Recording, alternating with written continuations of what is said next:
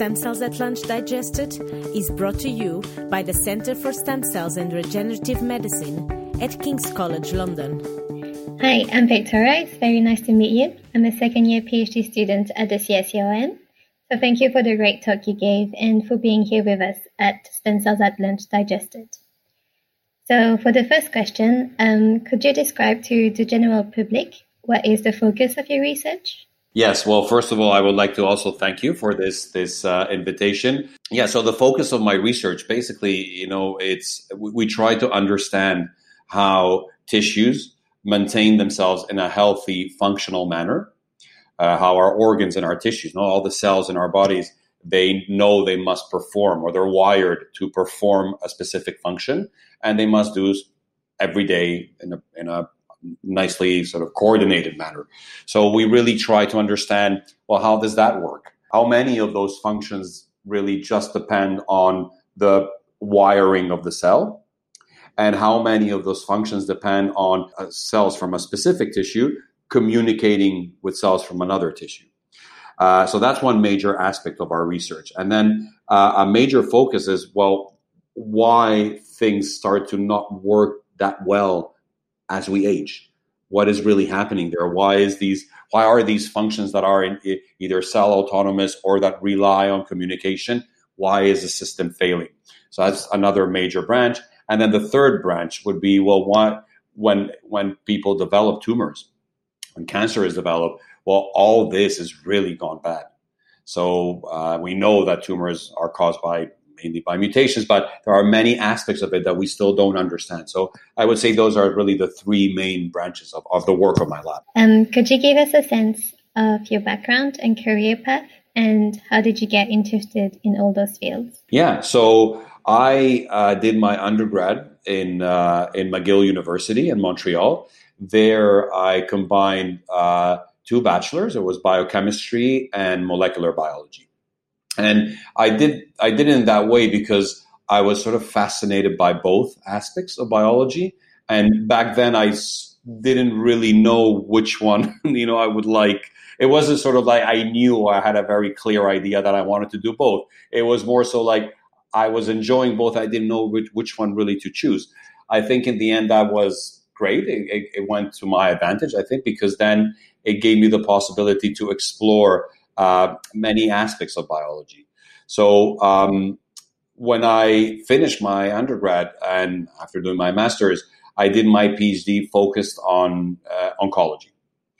And that was great. There I sort of got all the nomenclature, the idea of what's happening with different tumors, etc. But by the end of my PhD, I started to get sort of like increasingly frustrated a little bit with the type of research that I was doing, in the sense that I thought, well, we are many labs, we are just studying the tumor cells, but without a knowledge of what happens in the tissue from where those tumor cells develop from, arise from. We don't know how the normal tissue works. Or at least I didn't know how the normal tissue worked. This is why then I really started to read about, how is tissue homeostasis maintained? How is the balance of cells that are lost on a daily basis from a tissue? How are they replenished on a daily basis by the same tissue in order to maintain functionality? I thought that was very important to understand that if I was to understand when things go wrong. This is why I moved to London, to one of the laboratories that was pioneering and is still pioneering this research on stem cells, on add-on stem cells, which are perhaps not the only ones, but they are main players on how tissues maintain their functionality on a daily basis. I moved to the laboratory of Fiona Watt, who gave me the opportunity to do my postdoctoral work with her, and it was great. Thank you, this was great. What do you like the most about your current work and the research you're doing? Yeah, so what I like right now the most about our current work is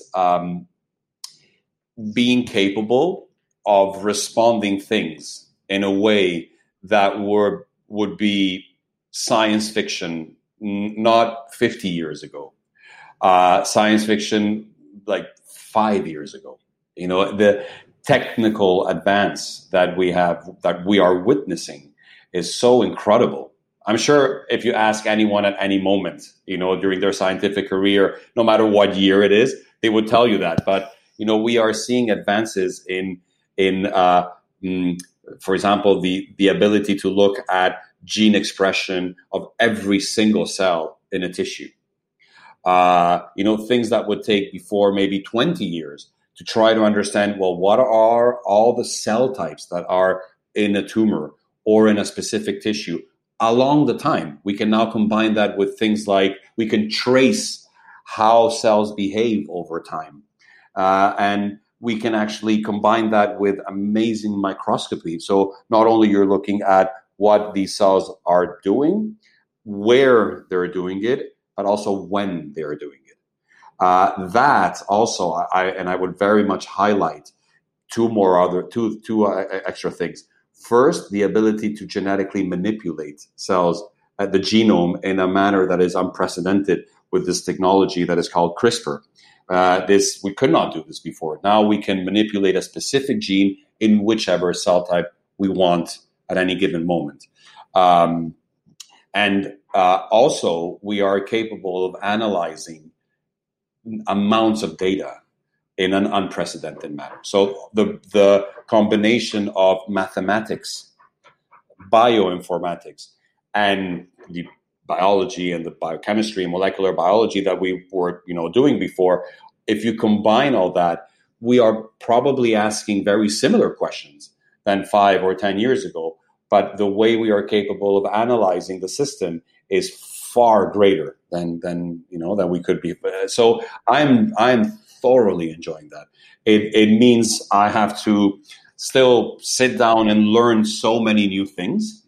So in a sense, you can never get comfortable because there's always a new technical challenge there that you must learn in order to know first, can I apply this to my questions, to my research, and then can I be critical about it when I'm presented with the data?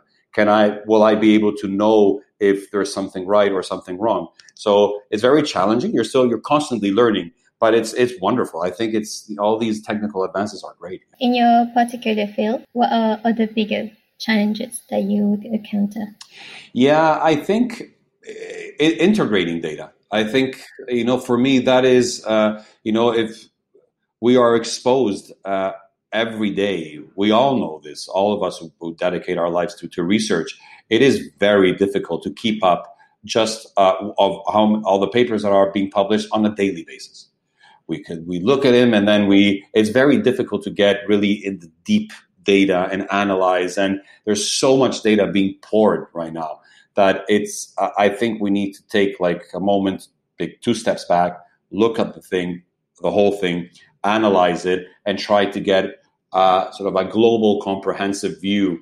Because now, as I said, we are gathering data that is very complex, very complete, but we still need to sit down and have the time to really try to understand it, to analyze it, to reach conclusions. So that's sort of like the downside, perhaps, of what all the great things that I was telling you before, is that data is just being poured, and then we're just getting it and getting it. But perhaps we also need to take much more time to sit down and integrate all that data and analyze it. And that's very challenging. I think that's the main challenge right now, one of the main challenges.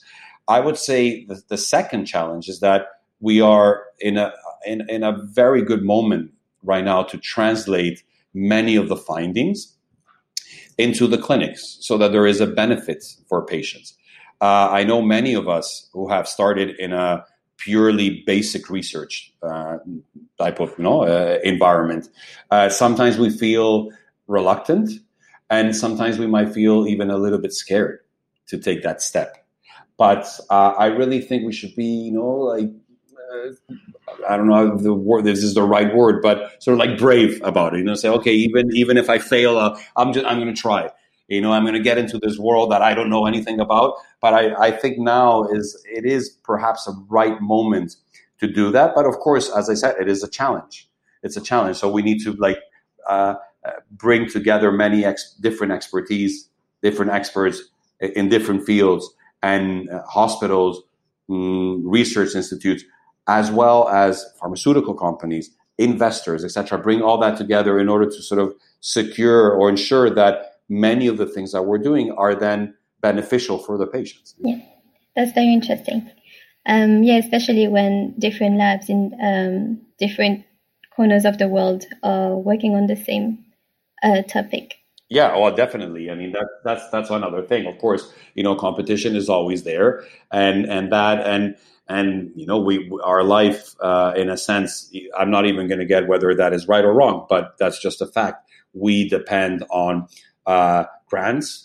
We depend on publications, and these must be novel in order to get them in journals that are going to have visibility. And it's sort of like a vicious circle, that you sort of, it's like our staple, basically, So that, in a sense, sometimes can break communication and collaboration with different groups that might be doing very similar things.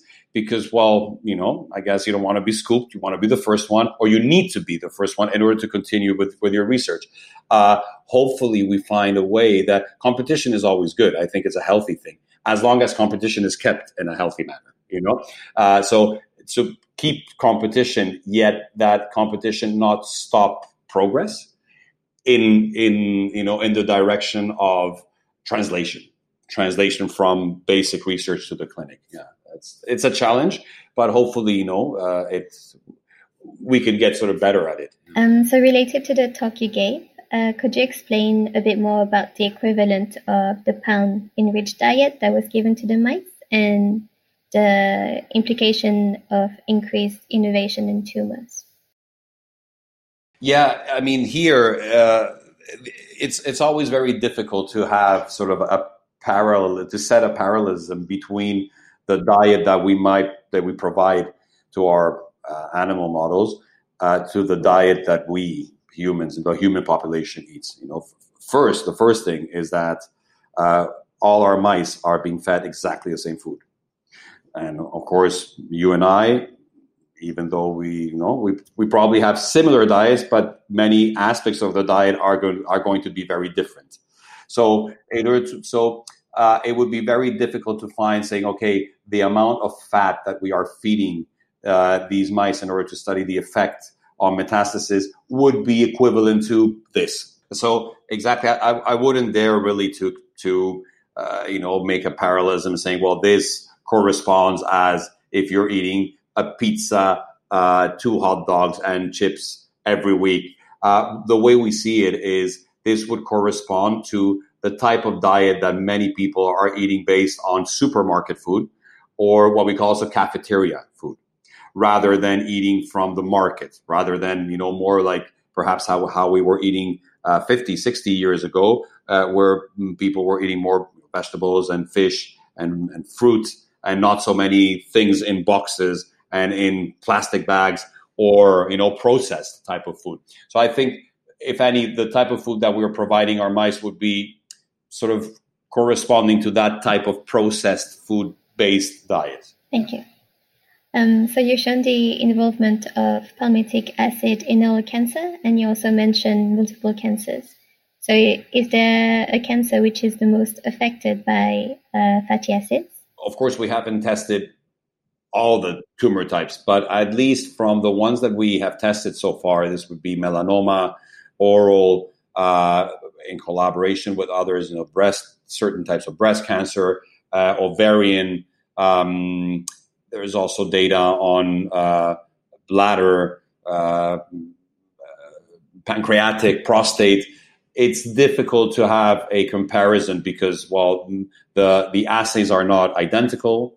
They have not been done in the same lab. So in our hands, when we have compared side by side, say, for instance, ovarian, melanoma, and oral, I would say the effect is very similar in all three of them. We don't have any data supporting saying, oral cancer is much more sensitive to this palmitic acid pro-metastatic effect than melanoma. All right. But I think the importance there is that I think the take-home message one of the take-home messages, at least that we get from our data, is that this is a general effect because this is not a genetic thing. This does not depend on whether the tumor has PI3 kinase mutated or PTEN mutated, or RAS, or P53, or whatever, Wnt pathway, etc. This seems to be a flexible state that tumor cells can acquire. And that, unfortunately, that flexible metabolic state is quite strongly promoting metastasis. But the way to think about it is that once the metastatic cell has reached the organ, and if the metastasis were to grow in a very large manner as the primary tumor, it will regain the metabolic heterogeneity. The metastatic lesion will now start to look more like the primary tumor. It regains that metabolic heterogeneity. So these metastatic cells, what I mean, they're not fixed in this always needing, when they are initially metastatic, they are, but the metastatic lesions, in the end, they have the flexibility also to resort to other nutrients, glucose, etc. So that's why I think that so many different tumor types have the same effect, show the same effect with palmitic acid, because it's just a metabolic state. And whether you're using glucose or fatty acids, well, that's a general thing. All our cells can do that. And it's independent whether the cell is in the oral cavity, in the skin, or some ovary cells. It's all cells can and will utilize glucose, amino acids, fatty acids, depending on their needs.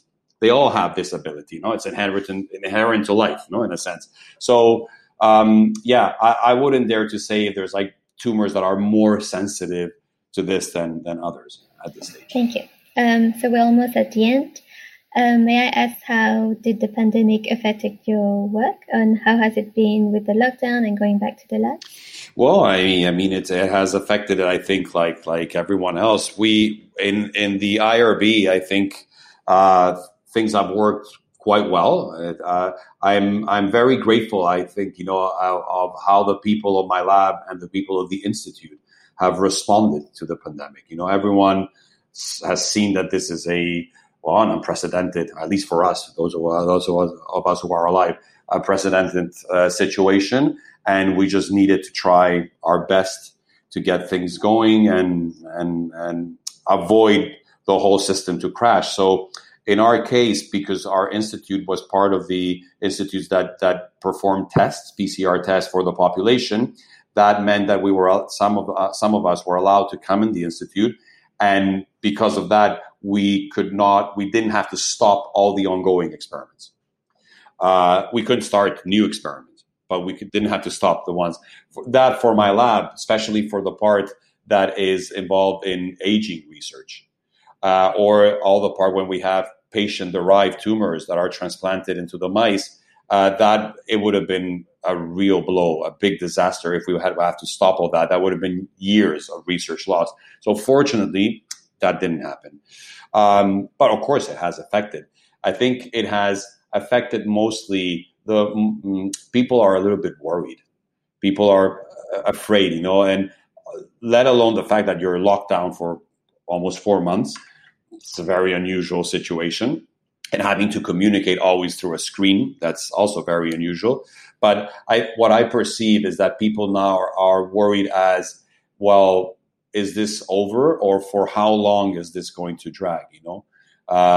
When are we going to get a vaccine that works? When will we be back at a sort of normality? Others, I think, and I include myself, see this as an opportunity. Of course, it's it's very sad, all the people that have died and the people that are sick, but maybe this is an opportunity not to change the entire world and society, but to change things that we could all see our society was just not doing well, and as an example, dolphins and whales were spotted in the beach of Barcelona for the first time in so many years. We had bees in the city. We had the pollution dropped dramatically. All of a sudden, you could hear again birds in the city. And we sort of discovered that the city without cars is an amazing place. So it's incredible. On the rivers are way cleaner. It's incredible. Only 4 months of stopping human, like more or less stopping human sort of behavior and productivity. How quickly nature sort of reacted in a positive way. So, hopefully with all this situation, we could learn some lessons from that, and we can go back to sort of like a normality that is enhanced. Thank you so much. I can really relate to this. So the one last question, it would be, what are your hopes for the future of your research? We're putting a lot of effort into this communication. It's very complex. Maybe, sometimes I wonder if we should have taken this direction, because it is very complicated. When you start to really try to understand, say, okay, I'm looking at how, say, the skin or the muscle, how it works on a daily basis. But I want to understand how the function of the muscle is impacted by the function of the liver, the heart, skin, the brain, etc. All the different, they're all connected. They're all communicating. They're all connected, and they're all synchronizing. This is why we work on circadian rhythms. They synchronize their activity on a daily basis, because it is essential, for instance, that our livers and our gastrointestinal tracts are synchronized when you're eating food. Think of the disaster if our livers would be thinking it's 2 a.m. and our stomach thinks it's 2 p.m. Things are not going to work well. There's going to be a big problem for that organism. So I wish we managed to at least start to understand that. I think that probably the way I see the whole thing, it will probably be a main thing for the rest of my career. It's not something that we're going to understand in 3 years or 4 years, and it's going to be a big effort. And I hope that we manage to get some insight. We're going to get a lot of information, but that we are capable of understanding, and integrating that information. That's one main goal. The second thing that I hope is I have sort of like jumped into the swimming pool without really knowing if there was water there, into this whole translation part. So, I created a company, I co-founded a company last year, aimed to take this information that we're getting from all the metastasis research and hopefully developing therapies that specifically target metastatic cells. And I'm very excited by this. It's been a tremendous amount of work that I've added to myself, besides having my lab. But just because when you are very excited about something, you kind of like find energy from where you didn't think that there was any more energy. And so I really hope that, knowing that the success rate of many drugs that we intend to bring into the clinic is actually sadly low. But I really hope that at least some of it works. And, some patients would eventually benefit from all this effort. Thank you so much. Thank you very much for this. It's been a great pleasure to have you. Likewise. Thank you so much for organizing this and for inviting me. Great. Thanks.